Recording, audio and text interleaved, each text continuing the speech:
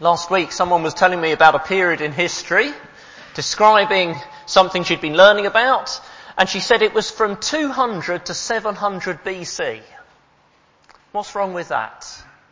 It was from 200 to 700 BC. I might be being a bit picky here, but what's wrong with that? It's the wrong way round, yes. The years BC don't work like that, do they? It should be 700 to 200 BC. Because those years BC, they're rather confusing. They're counting down. They go down as you go along. They're counting down to what? Oh, to the birth of Jesus Christ. That's remarkable, isn't it? Do you stop and think about how remarkable that is? Our way of measuring history is all centred around Jesus Christ. The dates that are used in history departments in universities by professors who don't believe in Jesus are all centred around him. They're either counting down to him or counting on from him. He is the centre of history. No one has shaped human history anywhere near as much as him. The most significant man who's ever lived. Who is he? What do you think of him? How do you respond to him? Well, today I simply want to show you him. The main aim of what I'm doing is simply to show you him. And let's see him from Luke chapter 19, verse 28 to 44. Luke chapter 19, verse 28 to 44. Page numbers are on the pink sheet if that helps you. Luke chapter 19, starting at verse 28. Luke's gospel is all about showing you Jesus. That's the aim of the gospel. It's not a manual for how to live a good life. Here are some instructions what to do if you want to live a good life. No, it's showing you Jesus who came for those whose lives are not good enough. That's what it's all about. Well, what is this section in front of us, Luke 19 verse 28 to 44, what is this section particularly showing you about Jesus? Well, the starting verse is very significant. I didn't ask Joanna to comment on it, but what I'm going to say is exactly the same as her comment actually. Verse 28, after Jesus had said this, little phrase we could skip over, but it's telling you, very importantly, this follows exactly from what Jesus had just said. This follows precisely from the parable that Seth preached to us last week. A parable about a man being appointed as king, but many didn't want him for their king. There's that really significant verse back in verse 14. The people say, we don't want this man to be our king. That's important to keep that in your mind this morning. People say, we don't want this man to be our king. But there were others who did serve him. And so the parable ends with some being blessed and others being judged. Now verse 28 says, what you're about to hear follows hot on the heels of that. It's completely linked. Because now it's telling us some history that makes clear Jesus is that king. And that he's a king who divides opinion. With the result that some find peace in him and others are destroyed. So what sort of king is he? Let's find out by going through this true story of Jesus arriving at Jerusalem. Let's follow him as he approaches Jerusalem. And first of all, as he prepares to go, we find a king in control despite appearing weak. This is verse 29 to 36. Imagine you're one of the two disciples Jesus sent to fetch a donkey. And you go into the nearest village, and on the way in you see a colt, a young donkey, tied to a fence post. Jesus told you to untie it, so you do, but a little nervously, because it doesn't belong to you or to him. And so you're wondering quite what's going to happen. And while you're fiddling with the knot, the owners walk up and say, what are you doing untying our donkey? And you say, the Lord needs it. And strangely, this funny phrase seems to make sense to them. At least they seem happy because they say, okay then, off you go with the donkey. And you bring it to Jesus, but you've got no saddle. So you throw some coats over the donkey, and then you give him a hand up onto the donkey, And on Jesus goes on the nodding, plodding donkey. And as he approaches the city, well, there's people around on the road, and they spread their coats on the road as a rough and ready homemade carpet for him. That's what you'd see if you were one of those disciples. And it all appears pathetic and weak. Let's compare it with a proper ruler coming somewhere. Well, I just said proper ruler, and I might annoy some of you now by calling him a proper ruler. Donald Trump coming to England for a state visit. How did he arrive? Oh, on a jet called Air Force One. And he brought with him a whole load of cars, and then he was driven around in one called the Beast, this bulletproof, bomb-proof, massive car, with a cavalcade of motors and an £18 million security operation. Compare that with Jesus. He doesn't look like any sort of king, let alone the centre of all human history king. Pathetic, weak, poor. And yet, he's in control, if you look carefully. He tells his disciples exactly where they will find a donkey. He knows the owners will let the disciples take it. He knows the owners will recognise Jesus as the Lord when they simply say the Lord needs it. See verse 34. They replied, the Lord needs it. It's actually very unusual for Jesus to be called the Lord before his resurrection. It's a very exalted term. And especially, he's in control of where he's going. Verse 28 again is a very important verse, and it sets the whole theme. After Jesus had said this, he went on ahead, going up to Jerusalem. After giving a story about a man who's going to be appointed king, it says now exactly after this, Jesus went to the capital city. Do you get the message? And this little phrase, he's going up to Jerusalem, is far more significant than it looks, because Luke's gospel has all along been showing us Jesus going up to Jerusalem. So, for example, chapter 9, verse 51, don't worry about turning to it, I'll read it to you. It says, as the time approached for him to be taken up to heaven, Jesus resolutely set out for Jerusalem. And Luke's storyline is Jesus heading to Jerusalem. In fact, you see even more the importance of this if you put together Luke's two books. Luke wrote two books. His volume 1 we call Luke's Gospel. His volume 2 we call Acts. Now, in his first book, Luke's Gospel, you're all the time being taken towards Jerusalem. It starts with themes of the Gentiles, and it heads towards Jerusalem. In his second book, Acts, it starts at Jerusalem, and then it's heading out all the time, out into the rest of the world. And put the two of them together, and what is Luke telling us? He's telling us it's all about Jesus going to Jerusalem, where by dying, rising and ascending to heaven, he'll be made king. And then it's all about spreading out his rule by his heralds proclaiming Jesus is Lord. That was just a brief summary of Luke and Acts, if you put them together. And at the centre is Jesus being made king at Jerusalem. This man, who has to borrow a donkey to ride over people's coats as a fake red carpet, is totally in control. He knows where he's going and what he's doing. Have you seen Jesus, who's in control, despite appearing so weak? And what does that mean for you and I today? You and me. Sorry about my poor English there. You and me today. Will you live by appearances or by faith? Will you live by appearances or by faith?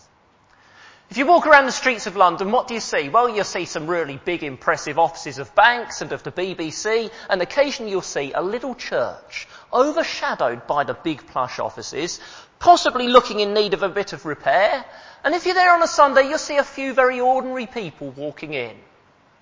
Whereas the banks and the BBC, they can recruit the best talents around.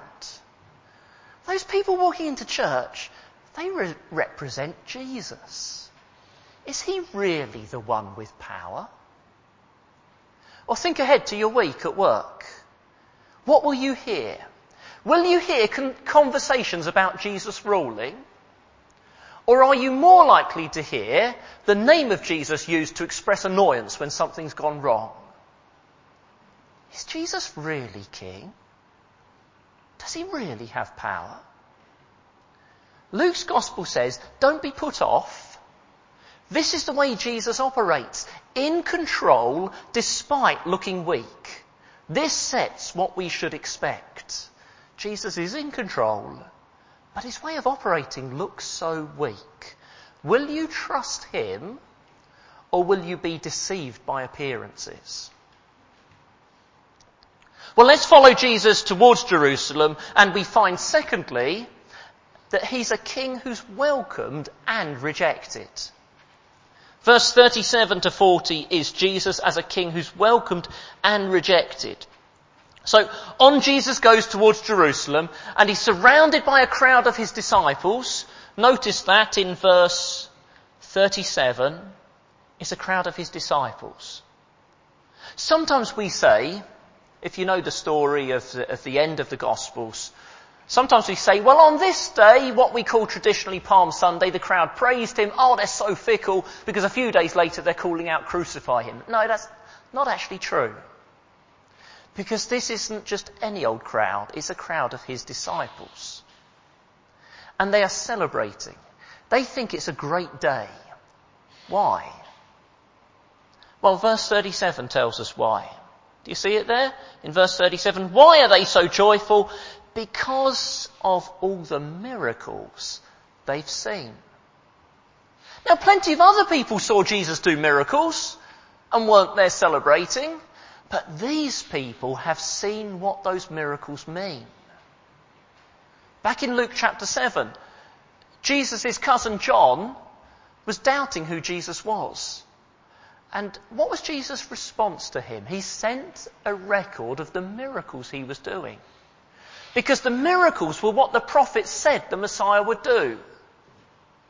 That is the promised king. He would do these miracles, and Jesus is fulfilling prophecy. Now the disciples on this day, they think about the miracles they've seen, and they think about what they're seeing now, and they put the two together. Because they're seeing another prophecy fulfilled. When we hear about a man riding a donkey, we think that's a little odd. When do you see someone riding a donkey? Well, possibly a child on a beach or at a fairground. But have you ever seen a grown man riding a donkey? I can't think of a time I have. So we just think that's odd. They would think that's prophecy being fulfilled. I'll read you the prophecy. You can turn to it if you want, but it is Zechariah chapter 9, and I have to admit I find Zechariah a little hard to find. But if you're quick, you can find Zechariah 9, or you can just listen to me read verses 9 and 10. Here's a prophecy in the Old Testament, and it says, "Rejoice greatly, O daughter of Zion. Shout, daughter of Jerusalem. See, your king comes to you, righteous and having salvation, gentle and riding on a donkey, on a colt, the foal of a donkey. I will take away the chariots from Ephraim and the war horses from Jerusalem, and the battle bow will be broken. He will proclaim peace to the nations. His rule will extend from sea to sea, and from the river to the ends of the earth." Here's a prophecy about a king who would ride a colt, a donkey's foal. It's very specific. Here's a prophecy about a king who would bring salvation, about a king who would bring peace, and about a king who would rule to the ends of the earth. And the disciples, they think of the miracles they've seen, and they think of this prophecy that was well known to Jewish people as being about the Messiah, the promised king, and they put two and two together. And they say, this is who Jesus is. Have you seen them put two and two together? What's the theme of Luke's first book? It's Jesus as Saviour. He brings salvation. That's the Zechariah prophecy. What's the theme of Luke's second book? Oh, it's his rule being spread to the ends of the world, starting at Jerusalem and going to the end of the world as they knew it, which was Rome. It's Zechariah's prophecy. And it's come so true. Someone tell us a country beginning with A. Albania. Is Jesus being worshipped today in Albania? Yes, he is. Country beginning with B. Belgium. Is Jesus being worshipped today in Belgium?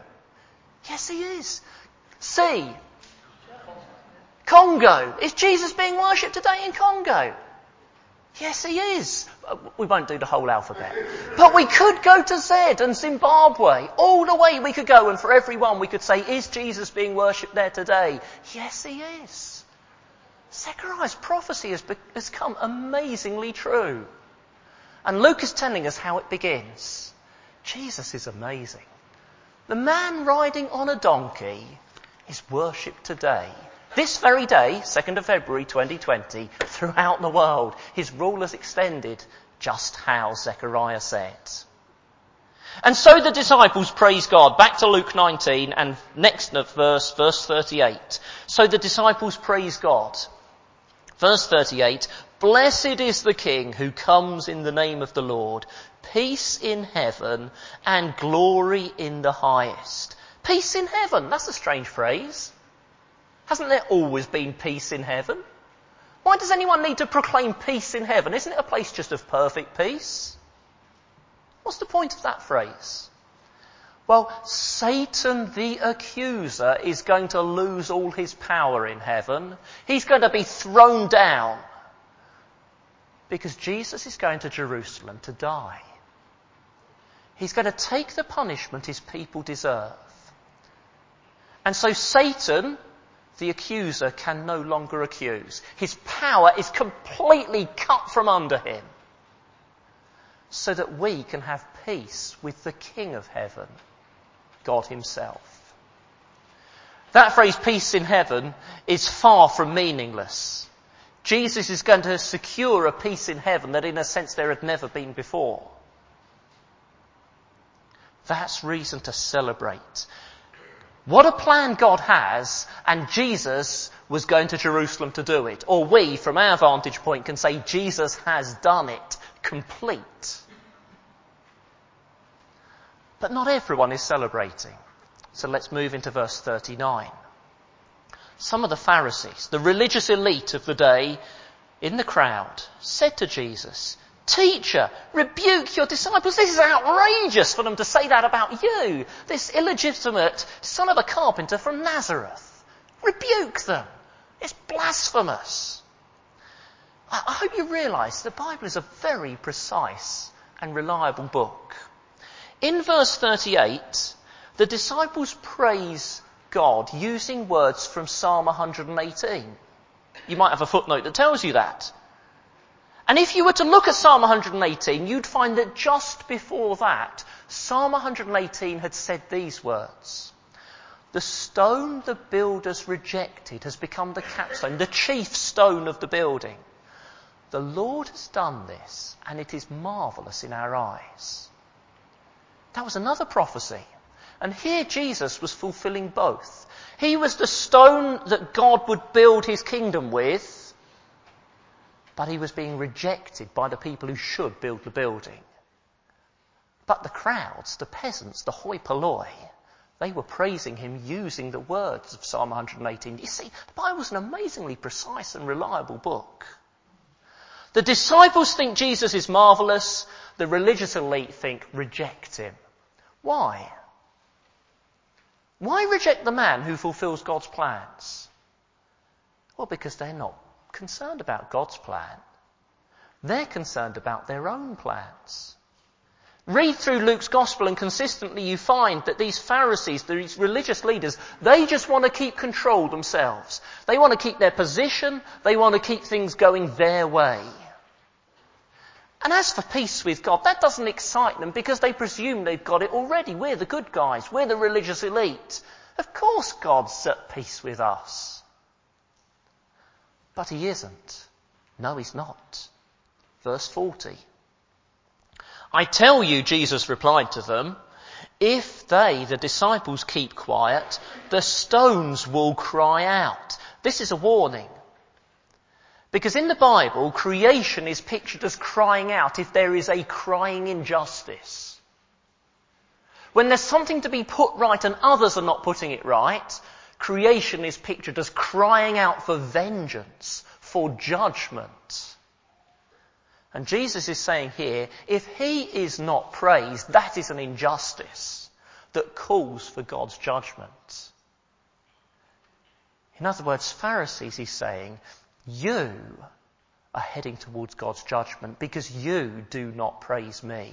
You are not at peace with God. Well, what about you? We've got there two responses to Jesus. Which are you? Welcoming Jesus because he fulfills God's plan, or rejecting Jesus because you want to stick with your plan? Celebrating because God's plan is good and you need peace with God, or sticking with you being in control because you must have life your way and peace with God? Well, if there is a God, I'm sure he's at peace with me because I'm generally decent. Which are you? Do you know? Did you know that you can be like those Pharisees and be quite regular at church? And even enjoy singing the hymns and taking part. Alice goes to church, but she won't sort of fall out with someone else at church, because that would mean admitting a fault, and that would disrupt Alice's plan that everyone must think highly of her. Tom goes to church, but he won't give generously in the way that Jesus says, because that would disrupt Tom's plan for the lifestyle that he must have. Nina goes to church, but she's really on the side of the Pharisees because she wants to keep living with her unbelieving boyfriend. And she won't give up her plan for the way her life must be. Do you see?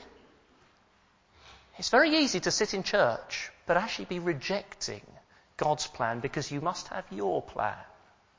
So stop and ask yourself again. Don't make presumptions. Ask yourself again, who are you like? The disciples who say, Jesus is King, my King, that's good news, because I need peace with God.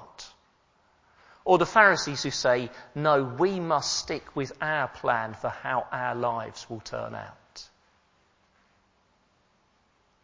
Well, now let's follow Jesus as he comes to the crest of a hill and he overlooks Jerusalem. And we find here a king who brings peace and judgment. This is verse 41 to 44. Show us a king who brings peace and judgment. Queen Elizabeth II has almost never been seen crying in public. Think of any time she's been seen showing a lot of emotion and crying in public? Well, the cameras did catch a tear rolling down her cheek at Remembrance Day 2002. Soon after her mother had died. They speculated at the last Remembrance Day that there was a tear coming out of her cheek, but it was it could just have been she was cold or she'd blinked. You know how they zoom in and pick up on anything they can. Monarchs, especially kings, aren't expected to cry. But here's Jesus, the king, overlooking his capital city and crying. Verse 41. As he approached Jerusalem and saw the city, he wept over it. And the remarkable thing here is not that you've got a king showing emotion. It's that he's showing it for the people who have rejected him. He's weeping over what will happen to them. He is going to die the worst death ever, but he's not weeping for him. He's weeping for the ones who will kill him. Jesus has compassion even for the people whose hearts are set hard against him. His heart is still soft to them. Jesus brings peace with God, and they could have had this peace, Jesus says in verse 42. In Jesus, God had come to them and given them opportunity to be at peace with him, but they shut their eyes to him, Jesus says in verse 44. Now their opportunity was coming to an end. It doesn't last forever. God is so patient. But an end does come to opportunity, Jesus says in verse 42. And so having rejected the king who brings peace, they would get war. They would get judgment. There was a Jewish historian back in, around the year 70 AD, who recorded the Romans coming and laying siege to Jerusalem in the year 70 AD. And he records how they built a siege wall around the city and ramparts, and they began to starve the people out, and then they breached the city walls, and they burnt down the temple and tore down Herod's palace, and Josephus claims they killed 1.1 million people. That's almost certainly untrue. That must be an exaggeration. A more accurate guess is around 350,000 people. Many of them crucified, crosses lining the streets out of Jerusalem with Jewish people hanging from them. And that's what Jesus is describing in verse 43 and 44. It really happened. 40 years later, it's interesting that 40 is a very significant number in the Bible, an appropriate amount of time given to people to repent. 40 years later, it really happened, a real event in history, which tells you the Bible is reliable and you should believe it. And it also tells you God's judgments are real. They're not just a religious idea. They're not just a metaphor for your life feeling meaningless. God takes real action to punish sin. And God has put it in the Bible here to warn us, to warn you this morning. Jesus is so kind. He is so compassionate. He's the weeping king, not because he's weak, but because he cares. And he wants people to turn to him. And now as I'm presenting Jesus to you, this is the time of God coming to you and offering you peace. You can be at peace with God if you'll recognise Jesus as the king who brings peace, as the one that you need. God is offering that to you now, this moment. But if you shut your eyes to him, if you turn your back on him, the opportunity doesn't last forever. God can just leave people to go on in their sins. Jesus is so compassionate, but he is no walkover. He is a real king. He came the first time to bring peace, but he's coming a second time to bring justice, judgment, punishment for sin. And it will be no less real and no less terrible than that destruction of Jerusalem in 70 AD. And we will all be there. Well, Luke chapter 19 has this repeated theme of seeing. I wonder if you noticed that as it was read. It talks about seeing quite a lot. It began with a man, Zacchaeus, who climbed up a tree because he wanted to see Jesus. In the middle, we have disciples celebrating because of the miracles they'd seen, and they'd seen what they meant as well. But the chapter ends with people who have Jesus hidden from them, because when they'd had their chance, they'd refused to see who he was and what they should do about that. Have you seen Jesus? Have you this morning seen something of who he is? Will you shut your eyes to who he is and how you should respond to him? Or will you have this man to be king over you?